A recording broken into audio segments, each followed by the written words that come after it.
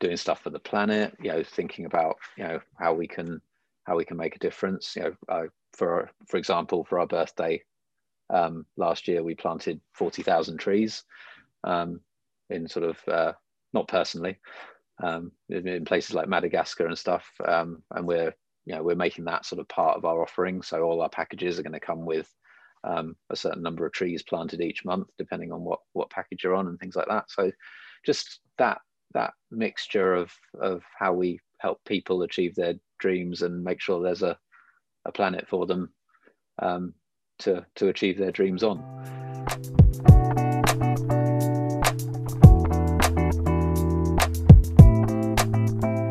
I'm Chris O'Hare, your Quick Win CEO. And as a CEO, I've run businesses, founded startups, consulted for others, and even won awards. But in this show, we'll be talking to entrepreneurs and experts to help you understand key concepts for your business, along with 3 quick wins that you could take away and apply to your business today. And every week, we'll be finding out about the entrepreneur themselves and diving into a different but important topic. But this week, we're talking about website builders, which most business owners have dabbled with at some point in their career. But that's Wix, Squarespace, or the company that we'll be talking to today, Create. And Create was established by Simon Kimber and has been around since 2001. It was actually the first website builder established in the UK.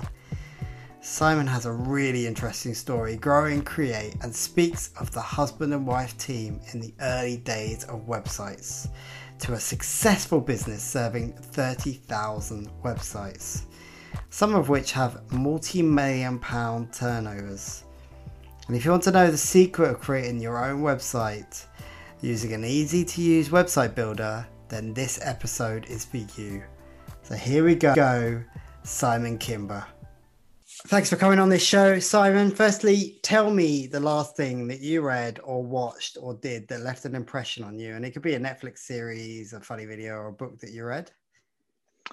I think I've been spending a lot of time with the VR headset on at the moment. Probably just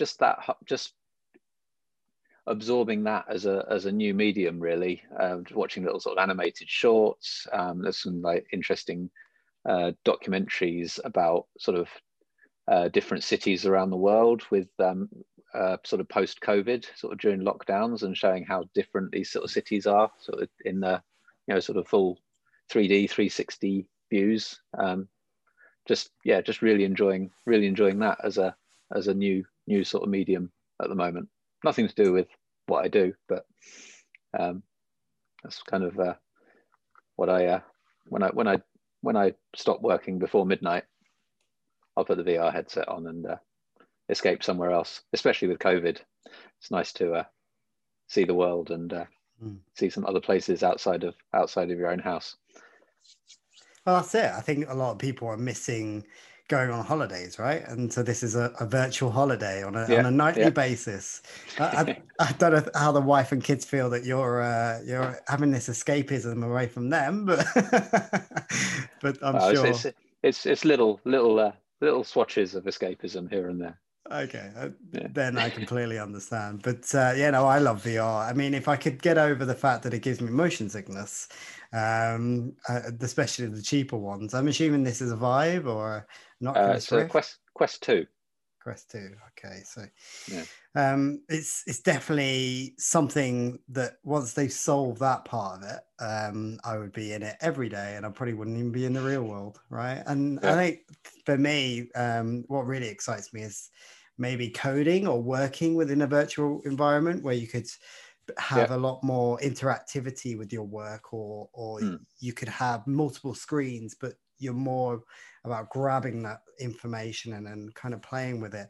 Very much Minority Report. I think that was a film that I very much grew up with, and I was like, that's exactly what I want my work to look like. I say without dragging too far this into a conversation about VR, I have sort of played around with a thing called Immersed, which lets you sort of view your Mac desktop in virtual reality and gives you like a virtual overlays, a virtual keyboard where your real keyboard is, so you can still type, and you can have multiple windows and stuff around you, and you can invite other people in, so you can have people in the same sort of space as you. That's quite a cool development.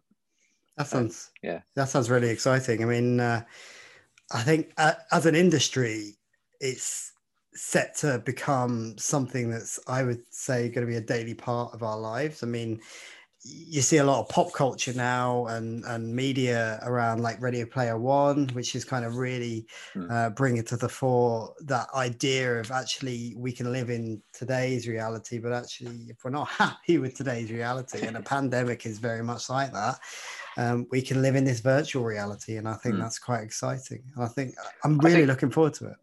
Yeah, I think what's also interesting is so I'm in the market for a VR camera.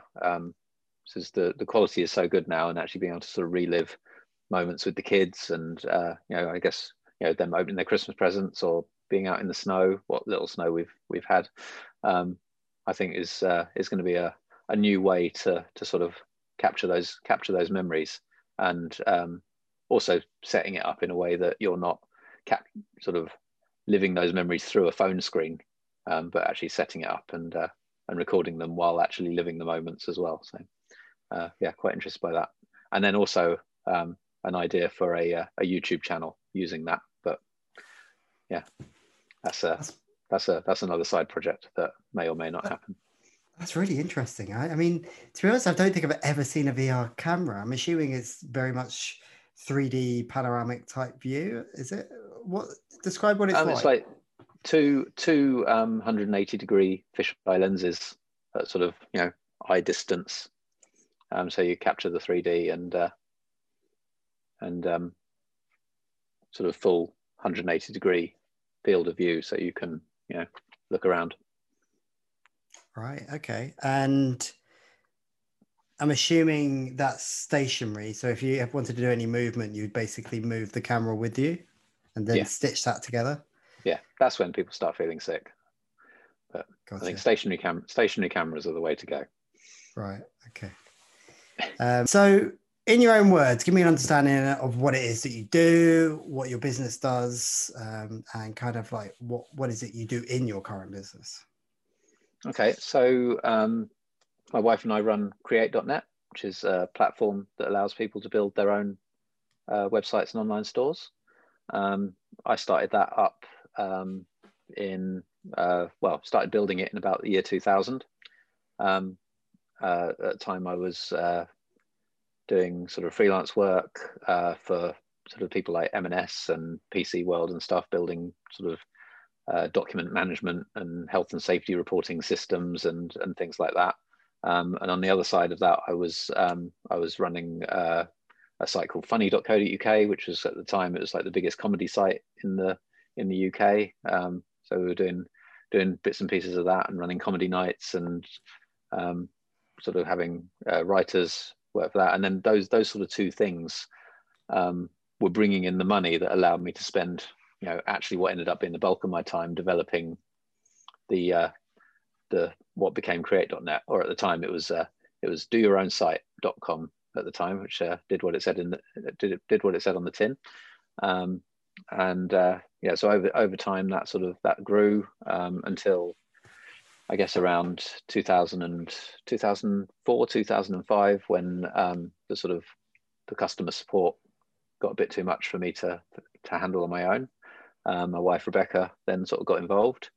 Sort of grew fairly rapidly from there until about 2008, when we got an office, hired our first employee, and then sort of grew. It became the proper business at that point, if you like, and it grew from there. And that was the journey until last year, where with lockdown we let go of the office and transitioned everyone to a remote team, and so we've gone full circle back to working from home. So there's a lot of points there that I'm going to pick up on. Firstly, am I right to think that you were the first UK based website builder, or one of the first? Probably, yeah. There certainly wasn't a lot of competition when we started out. and it was there was definitely a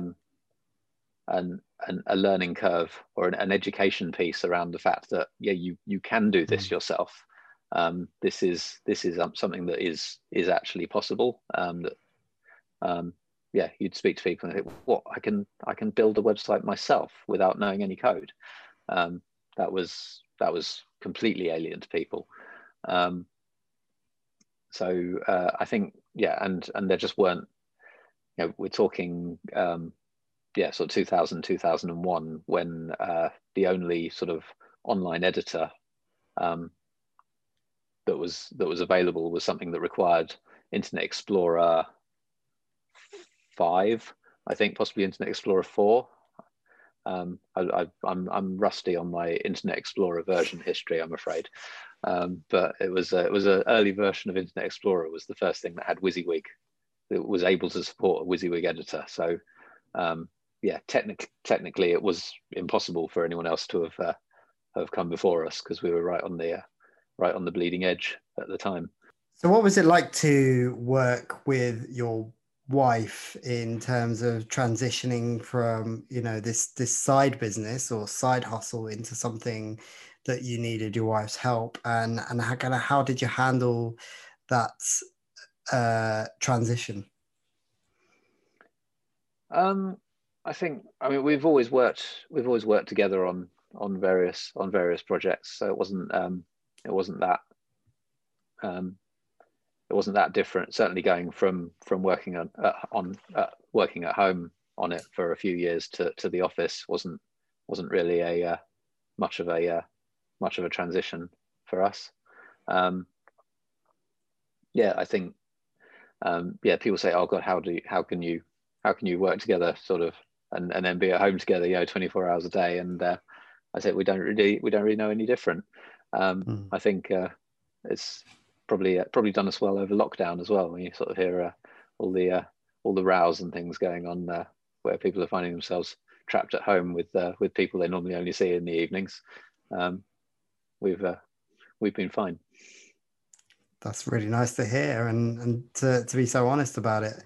And I think if you can find that your partner is also your business partner, and you work so well together, then I don't think you can get much better partnership than that. So I think the downside is knowing when not to work, because you can tend to start having a conversation about what happened today or what's happening tomorrow, right up until you go to sleep. So it can it's finding a balance and knowing when to say no, I'm not working now. That's probably the hardest thing. Creating those boundaries. It's always the hardest for any entrepreneur, be it if you're in the if your family is involved with the business itself. I definitely struggle with that, and I think for me it's having different spaces where I work. That's what makes it so much better. Like, my office is where I work, and home is where I relax, but that I don't have that anymore with the pandemic, so that makes it very difficult. So I can understand why there's a lot of people that are struggling with that transition too. But I was particularly, especially with having the kids homeschooling and having, we've got a 10-year-old, a 13-year-old, and a nearly 4-year-old. So the older boys are fairly self-maintenance, but having our nearly 4-year-old daughter running around and wanting attention and wanting us to do puzzles and things while we're trying to have company Zoom calls has definitely been a challenge. And some entertainment for your company, your team as well, I'm sure. yeah. I think the general struggle is that we find a lot of the time only one of us gets to work, so we kind of it's a bit of a tag team thing going on. Right, I've got a meeting with my developers, so okay, she goes and does does some puzzles with mum, and then Beck's got a meeting with a marketing meeting or something. So back to me. It's sort of pass her around and try not to resort to using an iPad as a surrogate parent. You're only human. You're only human, Simon. But what drives you then as an entrepreneur to get out of bed in the morning? What's that feeling that you're trying to kind of fulfill inside you? I guess I've always loved making stuff. Not so much making stuff as designing stuff. So that's one of the things I particularly like about the sort of situation as we've grown as a business is I've managed to sort of focus much more on the architectural side and the design and working out how we're going to solve problems rather than actually hands-on with the code, which I tend to sort of, my coding tends to be more my own sort of little personal side projects now. I'm much more excited within Create about, sketching out how things are going to work and the UX side of things and solving problems. So for me personally, it's that. As a business, a big thing is the sort of the thousands of businesses that we've helped, and the businesses that are businesses because our tool was there to help them get off the ground and have an idea and try it out and make it into a real thing. And I think even to this day the sort of one of the most satisfying things that we get is the emails from customers who started a free trial maybe a couple of years ago, built a website while they were doing their day job, and then they email their account manager and say, I've just quit. I've just quit my day job. I'm now doing this full time.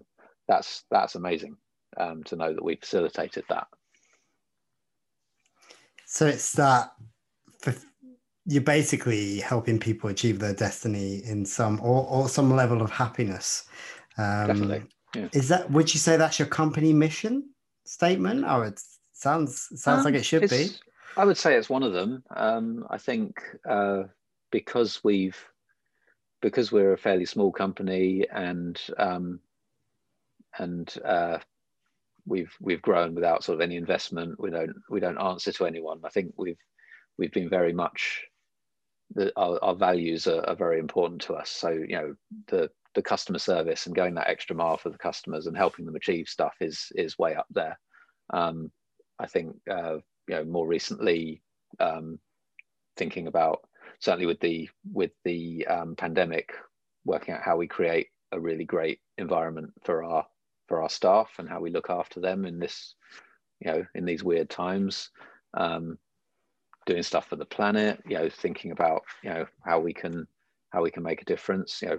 For example, for our birthday last year, we planted 40,000 trees in sort of, not personally, in places like Madagascar and stuff. And we're making that sort of part of our offering. So all our packages are going to come with a certain number of trees planted each month, depending on what package you're on and things like that. So just that mixture of how we help people achieve their dreams and make sure there's a planet for them to achieve their dreams on. Lovely. I mean, that's exactly what you want to hear, isn't it? That the company that you're investing your money into is actually cares about the team that it's involved with. It cares about the customers. It cares about the planet. And I think it's trendy these days to care, right? There's a lot of companies doing it, and purpose-led, mission-led, however you want to describe it. If it being trendy helps persuade more people to do it, then brilliant. Why not? 100%. And I think that's the case of it becomes less about profit and more about the causes and the values that you have as a company. Yeah. And for me, it's really refreshing, and I think the pandemic is really bringing that out as well. There's this care side to companies with their employees, that they're worried about what they're doing and how they're feeling, rather than just saying they're there to do a job, because they can't see them every day. They can't have that Yeah, visual representation of their mental well-being, so they have to do yeah, other things to understand that. So I really, really appreciate you sharing that. Okay, so let's talk about website builders. Obviously, you've built this yeah. amazing business, and you're one of the leading website builder software out there, and you have over 30,000 websites that you've built over the course of We've time. built sort of 30,000 Yeah, websites over that's time.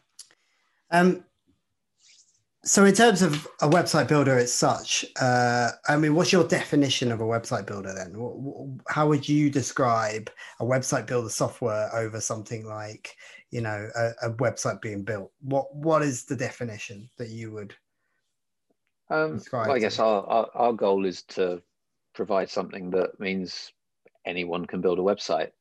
You don't need to write any code. You don't need to know about how a server works. You don't need to, know what HTML is. You just get online and choose some options, and you come in with an idea and you get it out there. It's about achieving that idea, not learning how to build a website. The website is a means to an end. So it's kind of almost getting it out of the way, Mhm. and just giving people the tools they need to get a presence online and get themselves out there. Yeah, I think that's a really good definition, because it's like you said, it's a tool that gets them out there, gets them going. But in terms of the design as such, for me, a website builder is, I always envisage drag and drop builders where you can move things around, very much mouse oriented. Yeah. A design on Rails feel, would you say, that you can do certain things and it doesn't necessarily, break it if you Yeah. move things around? Maybe. I mean, I think so much of it is about the content. I think when the difference between, say, the difference between a site built with us and a site built by an agency, when you've got the same content, the same quality images, and the same text, and the same sort of thought gone into what actually goes on the website, the difference starts to narrow. If you've got great imagery, then it lifts a whole site, regardless of what tool or what avenue was used to create that site. Yeah, I mean, Cool. in terms of like, obviously you touched on it earlier, that there's no ability, there's no need to touch the code to be actually able to achieve what you want, right? And that's quite an Yeah. important factor in that definition of a website builder, because obviously knowing code, having the ability to code, adds a barrier to entry in terms of what it is you're trying to do, and obviously that as a skill is relatively quite costly in terms of your time, and if you have to Mm-hmm. learn, quite expensive, right? So in terms of a website builder, what you're doing is you're giving people the tools to be able to do these things themselves Yeah. without the need to code, and obviously that then they will be able to create websites for their business ideas, and they can make as many websites as they want, depending on how many businesses they want, and they can shut them down and open up new ones. Yeah. And in terms of templates, would you say that's a big part of the definition of a website builder? I guess so. It's that head start. We try and provide sort of templates that are very flexible. So it's not a lot of website builders. It's better now, but it's sort of in the earlier days, a lot of website builders were like, here is your template. This is how your website is going to look. Mm. And we've always tried to be more flexible than that. So we've created templates that are actually starting points, and it's almost possible to turn any of our templates into any of our other templates by changing all the options and the fonts and the colors and the headers and the footers that you use, and swapping bits and pieces out. So we almost build our templates with our tools, if that makes sense. So you don't choose a red template and then right, you're stuck with this shade of red and you're stuck with that. You can tweak every color and make it exactly how you want. But for the person who's just getting started, here's something that, you know, works for my business or fits with the brand idea that I've got in my head. Great, I'll choose that template. I'll put my content in it. Great, I've got a website. And obviously this editor that you're using as well is browser based, right? So you don't necessarily have to install software. You don't have to have.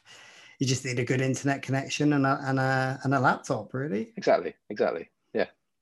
And I think that was one of the sort of things back in the early days that I think really blew people away, is that, you know, they could, you know, log into edit their website. Well, let's say from an internet cafe. Remember those?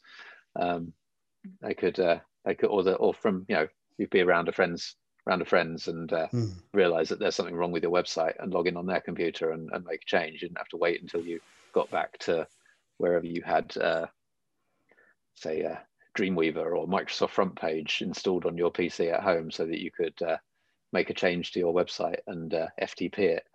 And that was the days. That was the days of Macromedia as well, before it became Adobe. Yeah, it was. Yeah, I remember those days. I was building websites in them. Yeah, a long time ago. Wow, that was some nostalgia there. But yeah, I mean that wasn't easy. Doing, especially when there was dial-up. Yeah. I think we're showing our age now, but I think it was I think it was very exciting to kind of see that you could literally put something up on this new medium of the internet, and for me that was a big part of it. It was that you could create these things that was basically permanently up there and everyone can see them. Your online shop window is the way I used to think about it. It's like, you know, if you had a shop window, less so now. I think the internet is not really a shop window anymore. It's just a way of life, right? But back then it was definitely like, you know, a shop window for me.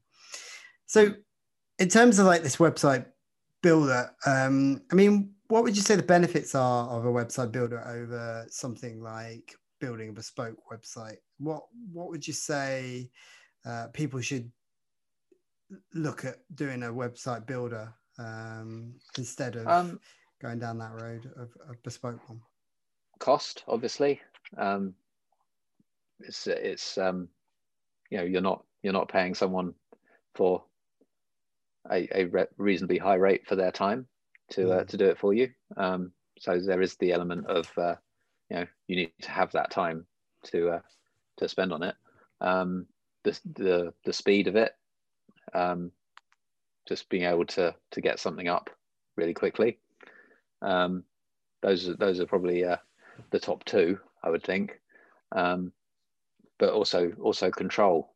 You know, it's maybe less so these days, where obviously agencies use CMSs and things like WordPress or Magento for e-commerce sites and build sites for clients on those platforms. You still have a lot of sites being built for clients where the client has to come to them and pay them for updates to get it changed. Having that control and just being able to make a change to your site whenever you want is still not as much, but still a bit of a differentiator from a lot of custom bespoke built websites. So yeah, that control, the cost and the speed would be the main benefits. And obviously there's no massive outlay of money from day one. Essentially, no. It's a drip feed monthly subscription. Exactly. That you don't necessarily have to start a business with capital. And yeah, I think, because I think that's one thing where we sort of had this argument with web designers back in the early days. I remember getting quite a few nasty emails in the early sort of 2000s from web designers saying, "Oh, you're taking money away from web designers and you're putting us out of business," and things like that. And it's like, but the people who are coming to us generally would never have been in a position to come to you. You know, you're charging, you know, thousands of pounds to build a website. This is a person with an idea, who doesn't even know if that idea is going to work, and they can, for, you know, the price of a few coffees a month, try that idea out.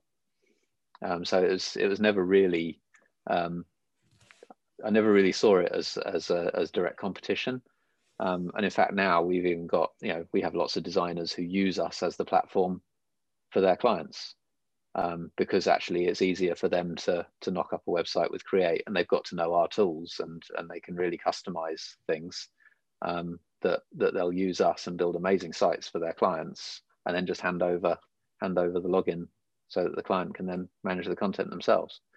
So there really is a kind of best of both worlds, where, you know, like I say, a lot of our customers work with designers, and they'll have a logo designed by a designer and a brand with a color scheme and things like that. Even maybe the designer doesn't even touch their website, but they give them those collaterals and that brand that they then apply to their website to lift it again.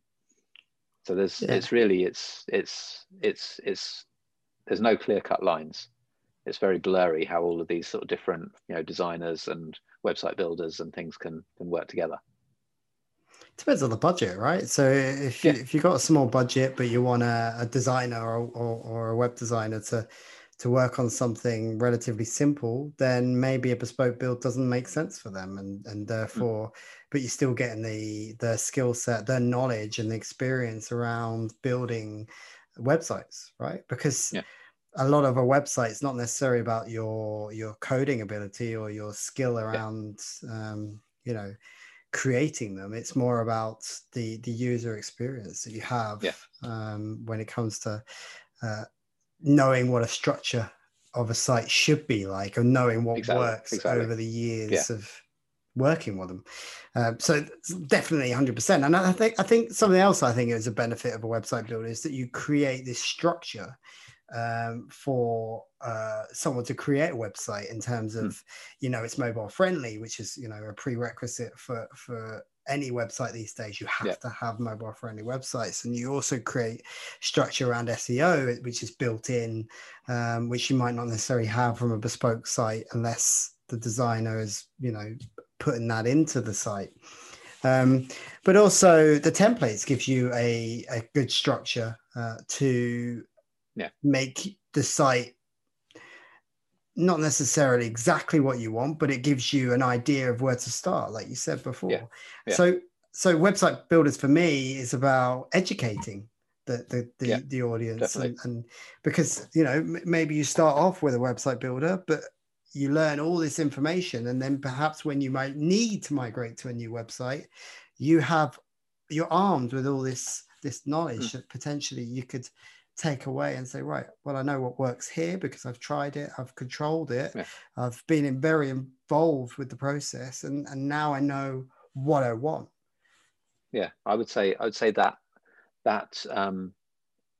need to migrate to a bespoke website gets narrower as time goes on. There's more and more we can do to, you know, certainly from the design point of view, there's less and less need to go to a bespoke designer to do that, because the tools are improving all the time, and the control that you have on a platform like ours are always developing. That it's only really when you want very specific functionality that needs to be built on the server, that's the key time that you might then need to find yourself migrating to a bespoke website. And, you know, in a lot of cases, if you're trying to think of a good example, let's say you're an accountant, and your website is just about talking about your team and the services you offer, what are you going to need to have bespoke developed? You know, unless maybe you want to build some tools for people, you know, putting their tax return details in online. I don't know, but unless you've got some very specific piece of functionality that you want on that website, if you're just putting a message out to potential customers, the need for a bespoke website becomes less and less prevalent. Yeah, I definitely think over time, and that's something we're definitely going to cover, is where that boundary lies. But also, there's the benefit of not being able to worry about that hosting and not worrying about Yeah, the SSL certificates, and because it's all kind of included. It's that thing of, you know, it's all in one box. It's all turnkey approach, and you pay for a subscription, and we handle all that headache for you. exactly. Yeah, yeah, and I think that's one of the other things is that support. And I think, you know, I guess, you know, not all website builders are created equal. Mm. So you take something like, you know, I think you mentioned WordPress. So you see a lot of forums and Facebook groups where they'll say, "Oh yeah, go and build your website with WordPress." And we have a lot of those people come to us who say, "Oh, I went and tried to build my own site with WordPress, and I just drowned in WordPress plugins and setting it up and I broke my site 3 times and things like that." And it's like it's a great tool in the hands of someone who really knows WordPress, but when you get stuck, who do you ask? Mm. And one of the key things with us is, you know, you have an account manager there, you have someone who's there to answer your questions and understands, has dealt with, you know, has dealt with several people that day who are going through exactly the same problems that you're going through in getting yourself online. So it's not just about the tool, it's also about the support and everything else around it.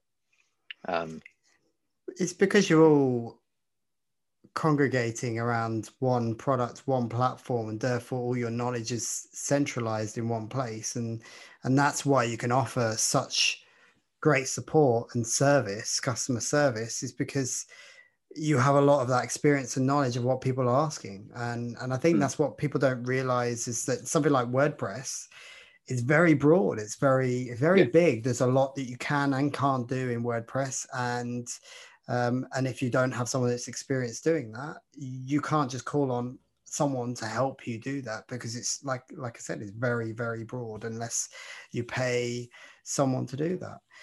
yeah. If you've gone and bought WordPress hosting from, I don't know, Fast Hosts or something, and you've pressed their button to install WordPress on a free or on a cheap hosting account, and then you set that up, it's they're not going to answer your questions on, well, how do I fix this blog post, or how do I add this other page to my website. They're just interested in selling you the web space. So it's not It's a different a business full model. package. Yeah, It's a different business model, right? And I did, when customers have come to me and said, you know, we want this, we want that, and we try and educate them on what it is exactly that they actually need. And I think that's really crucial in any tech project that you're starting, yeah, is what is it that you actually need, and what can you actually handle in terms of budget, in terms of time, but also, do you want to be able to manage this yourself? And sometimes if you pay a little bit more, you get that extra support that you might need. But I mean, that's a good place to kind of move on to kind of what the disadvantages of a website builder is over something like a bespoke website. I mean, for me, it was always been the limiting of potentially a website builder, and where that can go. But would you like to kind of explain where you think the limits are? um I mean, obviously I'm biased, I'm not the person to ask what the limits of what my business are, but I guess um one of the things is on the flip side of sort of saying it being quicker to get something up. The flip side of that is time. If you haven't got the time to do it yourself, to learn a tool and to build something, then that can be a downside, definitely. Is yeah, finding the time to do it when you might just want someone to take that problem off your hands and do it for you. Having said that, that can be a bit of a misnomer, because actually if you're properly involved in building your website, then actually the most of the time is going to be spent on giving the right content and providing the right content to your web designer. So actually, but we get people come to us who say, well, I've heard great things about you. I've read, you've got amazing Trustpilot reviews, and my friend uses you and he says your support's amazing, but I haven't got time. So can you just do it for me? And we've done that. We'll do a sort of a kickstart or a conversion from a site that they've had somewhere else and things like that to sort of get them started. And then they very quickly sort of find, oh, actually, I can do this and I can update this page myself. So we've very rarely done sort of future updates for a customer, but we have helped them get started for sure. So in terms of the complex functionality that you may not be able to, you gave a good example about an accountant having a about us page. I mean, where does the line stop with the complex functionality? If you're going to make it some kind of login functionality dynamic, where would you say that is? That's a very hard question to answer without a sort of specific example, because it's quite surprising the workarounds that people come up with and the ways that people stretch our tools to do things that we never thought they were intended for. But generally, it's that you want some specific functionality. You want to, have I don't know, sort of say user accounts with specific profile data and taking in data and processing it and doing something with it and returning that in a certain way. It's a particular app or something that you're building that's above and beyond a marketing website or an e-commerce store. And then I guess you could get very specific within the e-commerce side of things. So maybe you very specifically want to I don't know, put images onto 3D models of products and do very specific things to your products or to your services, then those are the sort of times where you're going to want to go to a developer and say, I want a shop to work in this very, very specific way. But we've built our tools to be as much of a one size fits all sort of offering as possible, and there will always be people that want something a bit more special, a bit more specialized, a bit more specific to what they're trying to achieve. Yeah, so you're kind of diving into the realms of app development in that respect. So it's a different business model, isn't it? So it's essentially you're taking a marketing website and you're making it more into a functional, operational part of your business, which is completely different. And there are other tools out there that you can kind of take that further and beyond. I'll give you an example. We had a user who left us recently, who was with us quite a few years, and they were building a directory of like wedding related companies. And basically they built every single page of this directory manually as pages in our platform and created all the links. I think they were creating large bits of the page as HTML fragments that they were then sort of putting into. It's just completely bonkers use of a website builder, really, because they were building massive pages in HTML and then pasting them onto pages in our editor and had several thousand pages individual. Their list of pages in their account was just crazy. And really years ago they should have had a database system built with a submission form for the companies and specific database with fields for each of the services that these wedding companies provided, and a search thing that was tailored to that, and all of those sorts of things. But they liked us, and I think they had some other sites with us, and they found a way to make it work. I think there's a case where I would have advised them, and I think we did advise them early on. No, you really should look at getting something custom built for this, because this is not what creators is meant for. So it's those specific use cases that aren't a straight marketing website or a straight e-commerce store.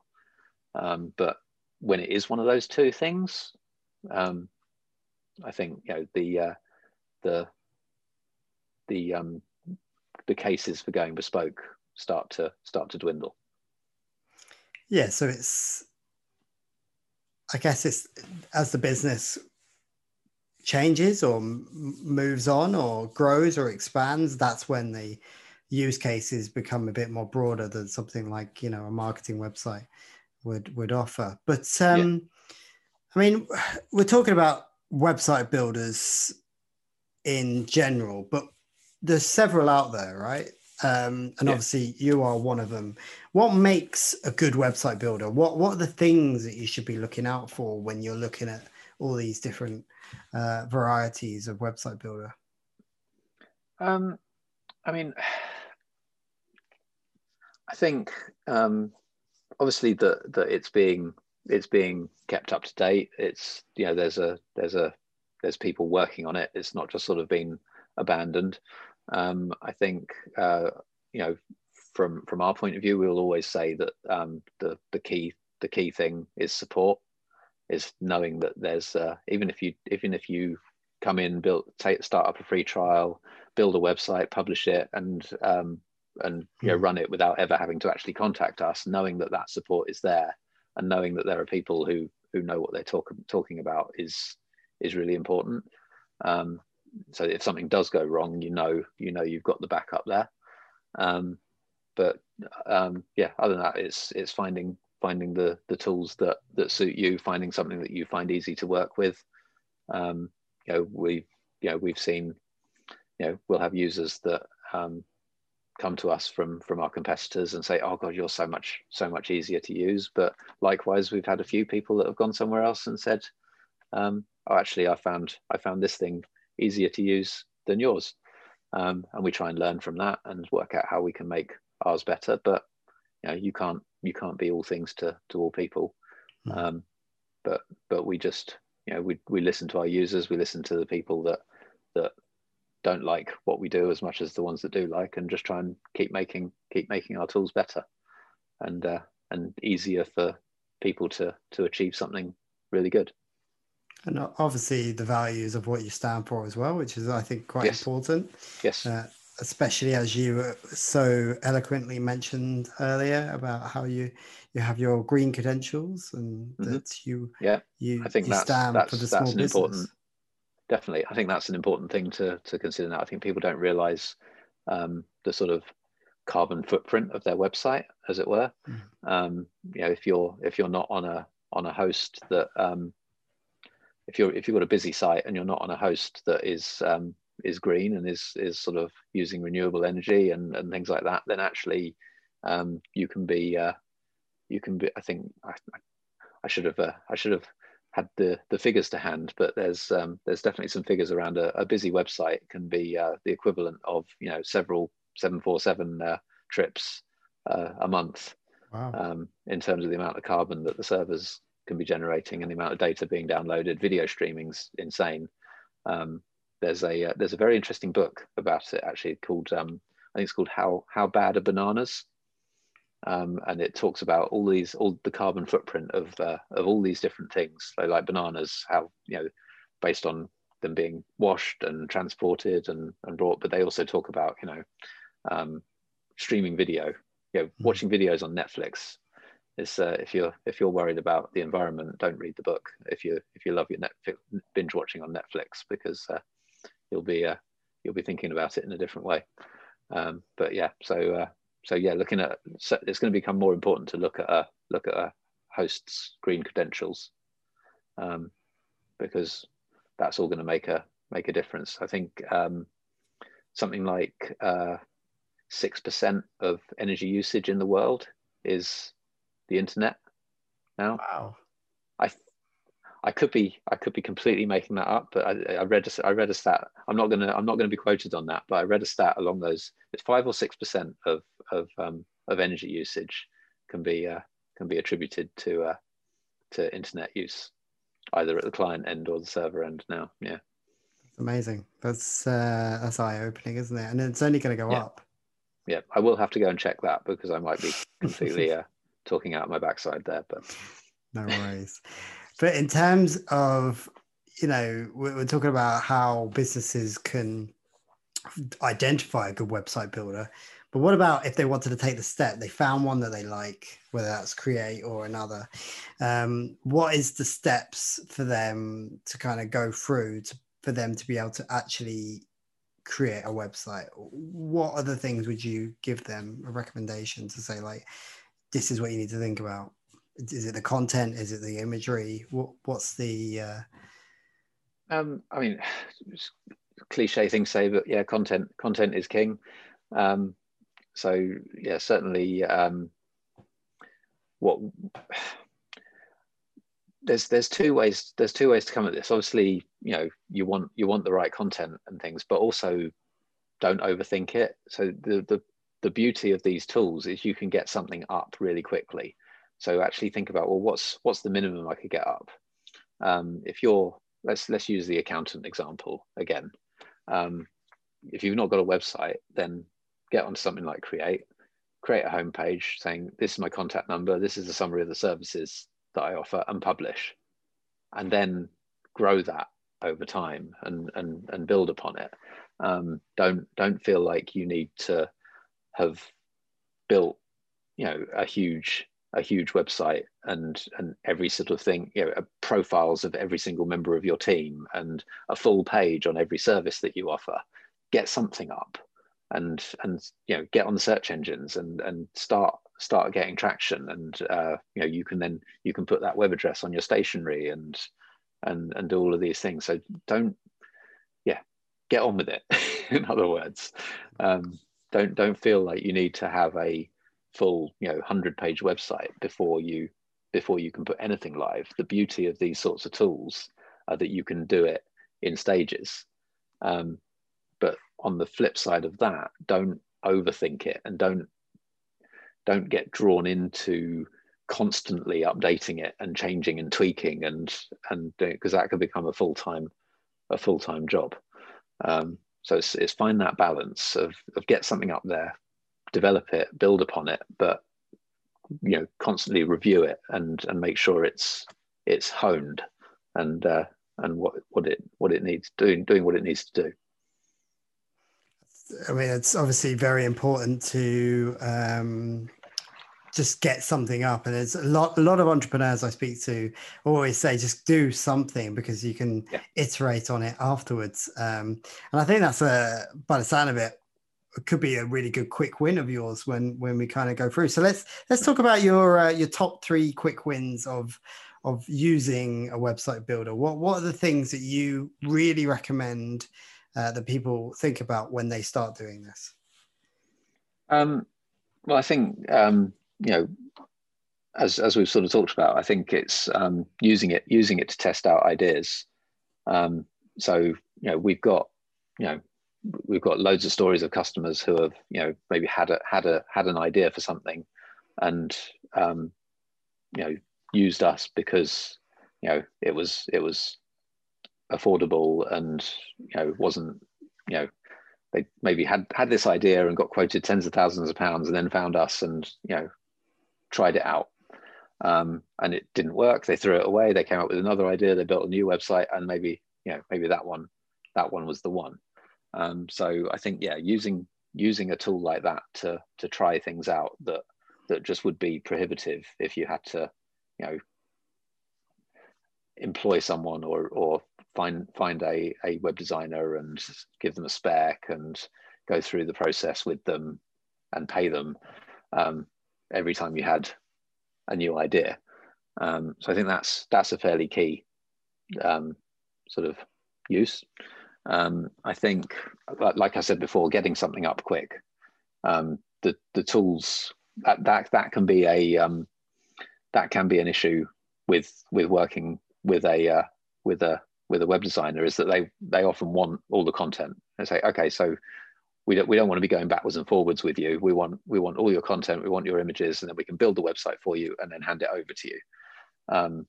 You're not in that position if you're using a website builder. You can build that one-page website in a day or in a couple of hours and get something out there, and then come back to it later. And then I'd say the third thing is, as I said before, is then regularly review that and hone it, and make sure it's not getting bloated, not going the other way, and make sure it's really kind of getting your message across. Because again, it's at the end of the day, it's all about the content, and that's really advice for any website, regardless of what platform it's on.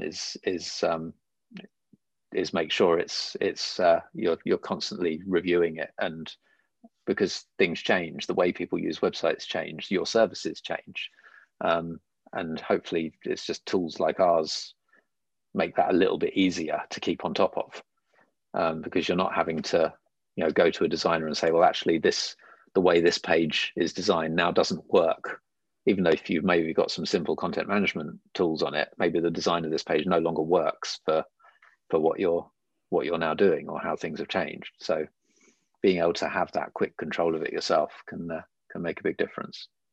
But also, I guess your skills change as well, and as you're learning about what works and what doesn't work, you can go back and review and go, hang on, I know what I should do here now. But also in terms of the testing and measuring over time, right? So knowing what works and what doesn't work, again, that kind of fits quite nicely in with the review, very much lean startup kind of methodology. Yeah. So love those quick wins. Really, really nice. And people are going to get value from those. But obviously there's people out there that want to kind of understand how to use website builders. What resources do you know of that people can go in and learn more about this? I mean, in terms of understanding how to use website builders, I think that's down to the support and documentation of the website builder that you choose. In terms of choosing, it's about doing your research. I think look at things like Trustpilot reviews. I think that's where you find out how good someone's customer service is. Look at example sites, and look for sites that work, and that maybe you're doing what you're trying to achieve. But just do your research. It's unfortunately for us, it's very easy to find a lot of website builders on Google now. There's a lot of competition out there. So just do your research. Again, look at the values. I think that's more and more important these days, is to work with businesses that mirror your own values. Certainly, without naming any names, I wouldn't recommend going with a website builder that goes around hunting elephants. But there you go. Just mirroring your values, believing in what you believe, supporting your customers. Those are the things you want to be looking for. Understand that. And so if people have any questions directly and they want to connect with you, how can they do that? Come and find me on LinkedIn, I guess, or you can email our amazing support team via create.net. I am on Twitter. I barely touch Twitter anymore, but I'm at SKMBR on Twitter. I will get a notification if you tweet me on there, so I can talk to you. But yeah, those are probably the easiest ways to get hold of me. Great. Well, thank you for your time. Like I said No worries. before, I think people are going to get a lot of value from understanding this. The world of website builders are quite complex, considering they're meant to simplify things, which the irony there. But there's so many different routes and ways, and I think people are going to love hearing your advice on this. So I think thank so. you. I think they're all simple in their own ways. I think it's the choice maybe that there is now that's a bit complex. But I think if you find the ones that fit you, then hopefully using them will be fairly straightforward. Great. Thank you, Simon. Appreciate that. No worries. Thank you.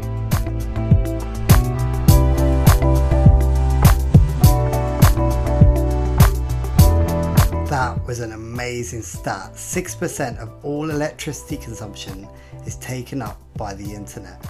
No wonder Simon is so passionate about planting trees. But what did you think of Simon's quick wins? Quick win number 1, use a website builder to test your ideas. It doesn't need to be complicated or expensive. And quick win number 2, get something up fast, and that is one of the main benefits of using a website builder. Quick win number 3, regularly review your website to iteratively improve over time. But what was your favourite bit of this show? Tell me on LinkedIn, Facebook, Twitter, Instagram, TikTok or YouTube, where you can find me with @HairDigital. And remember, there are several other podcasts available to listen to. I especially recommend What is SaaS, or Software as a Service, with Jonathan Markwell. And you can find that on Apple Podcasts, Spotify or YouTube.